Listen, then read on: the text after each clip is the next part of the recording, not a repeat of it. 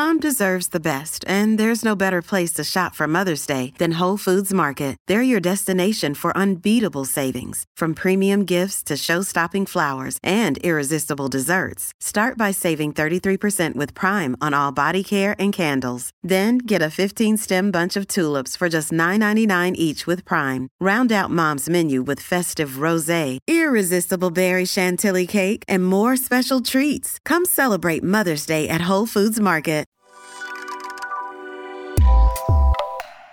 Good morning. Welcome to Axios Today. It's Monday, February 6th. I'm Nyla Boodoo. Here's what we're covering today.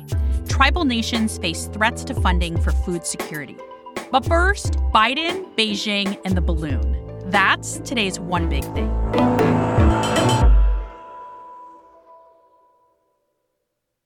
The U.S. military on Saturday shot down a suspected Chinese surveillance balloon that had been flying over the U.S. since last week. It was first spotted above Montana Wednesday and was shot down off the coast of South Carolina. China condemned the U.S. move as an overreaction and threatened, quote, further actions. Here with what we've learned in the aftermath and what this means for the U.S.-China relationship is Axios' Hans Nichols. Hey, Hans, welcome back to Axios Today. Hey, thanks for having me. First, what is this balloon? What actually was it for? Because China's saying it was a civilian research airship that was just blown off course. Yeah, what I love about sort of the first reference to this in some of the stories is that sometimes it's a spy balloon and sometimes it's a surveillance balloon. And that strikes me as a distinction without a difference, right? I mean, if the balloon is surveilling you, is it spying? I don't know. Let's have a journalism seminar. The Pentagon does seem pretty confident that it was used for surveillance and that it was picking up information across the United States.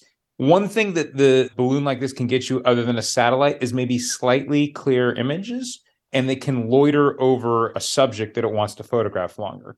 So part of the sort of theory of the White House's case is that because it was shot down over water, the package will have survived a lot better. You know, if they recover this package, they could have a good sense. I just have to ask, how did this happen? I guess we don't know that, right? I mean, we know that there have been a series of balloons that have been flying over. The Pentagon has kind of been tracking these for some time now. The big question, or among the big questions, I should say, inside the administration is how intentional was this? You know, there's always a possibility, and some of this has come out in the reporting, that we shouldn't assume that everyone in the Chinese government is always rowing in the same direction. Just think of our own administration. Sometimes the Pentagon says one thing, sometimes the State Department says another. And just give you a quick example, you know, there was the embassy in Zambia a couple weeks ago when you and I talked last Monday.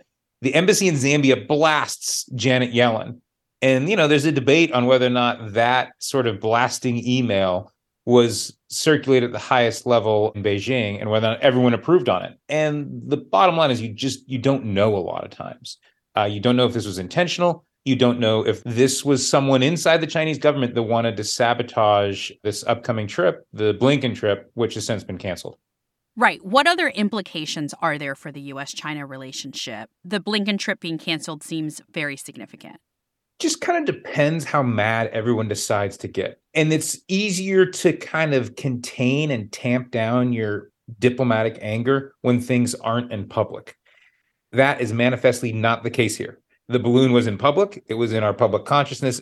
And now it's become deeply political. You've already seen House Republicans talking and Senate Republicans as well, talking about investigating this, criticizing and second guessing President Biden for not shooting it down earlier.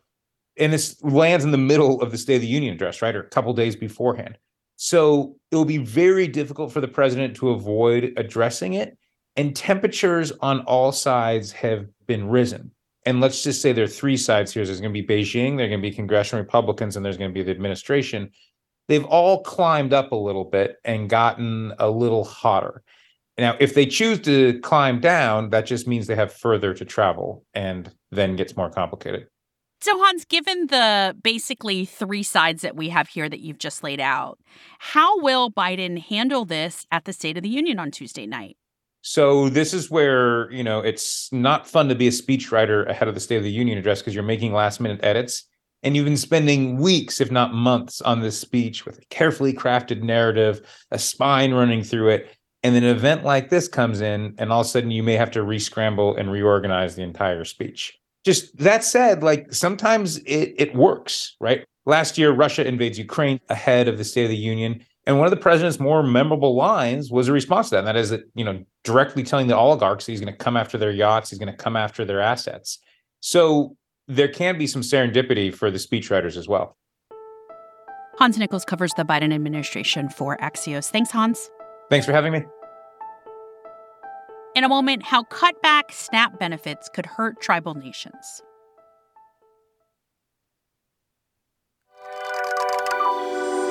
Welcome back to Axios Today. I'm Nyla Boodoo. More than 41 million Americans used SNAP benefits last year. That's according to the USDA.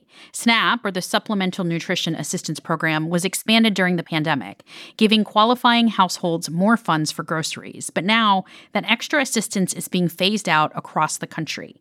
And this is going to have a major impact on tribal communities who are among the most vulnerable in the U.S. Axios' climate justice reporter Ayarella Horn-Muller has been reporting on this. Hi, Ayarella. Hi, Nyla. Thank you for having me.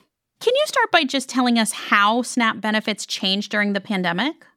So the pandemic saw an addition to SNAP-eligible households for emergency allotments that allowed these households to receive an additional $95 or more in monthly benefits.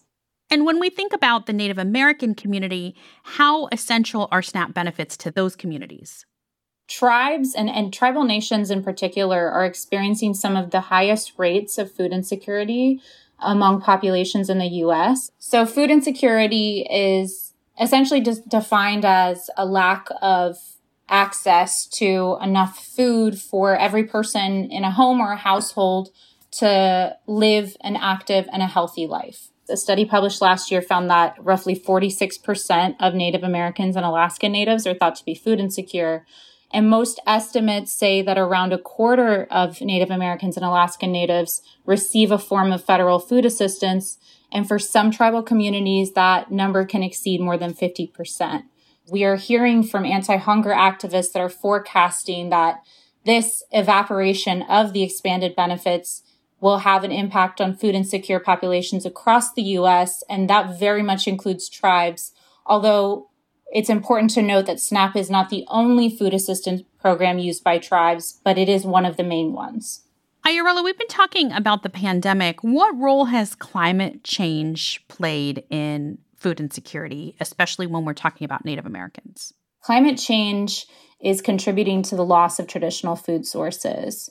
So this is escalating food insecurity for Indigenous communities, especially for coastal tribal nations, like in Alaska, where subsistence stores were hit hard by the remnants of a typhoon last year, where warming ocean temperatures have decimated species of salmon in the Yukon River, where last year officials canceled crab seasons because of significant declines in crab numbers. So when we're talking about communities that are already dealing with high rates of food insecurity, compounding impacts like climate change make existing issues with food accessibility, with food production, and with food utilization even worse. So what kind of changes are tribal leaders and activists that you've talked to, what are they advocating for here? So going back to that stat I mentioned, how tribes are experiencing some of the highest rates of food insecurity for populations in the U.S. Those rates have to do with a number of things, but leading among them is above average unemployment and poverty affecting tribal communities, the fact that many reservations are in food deserts, meaning they don't have easy access to grocery stores. And those disparities are all systemic and can be traced back to historic events, which includes everything from federal policies that promoted land theft that led to the loss of food sovereignty, as well as the destruction of many indigenous foodways like the North American buffalo population, which the U.S. government played a significant role in. So right now, what I'm hearing from my sources is that tribal leaders, indigenous policy experts, and food sovereignty advocates from tribal nations across the U.S., they are pushing for added provisions in the 2023 Farm Bill, as well as expanded regulations to federal food assistance programs.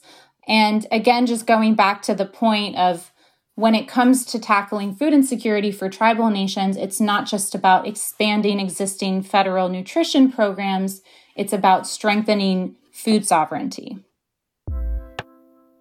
Ayurella Horn-Muller covers climate justice for Axios. Thanks, Ayurella. Thanks, Nyla. That's it for us today. I'm Nyla Boodoo. Thanks for listening. Stay safe, and we'll see you back here tomorrow morning.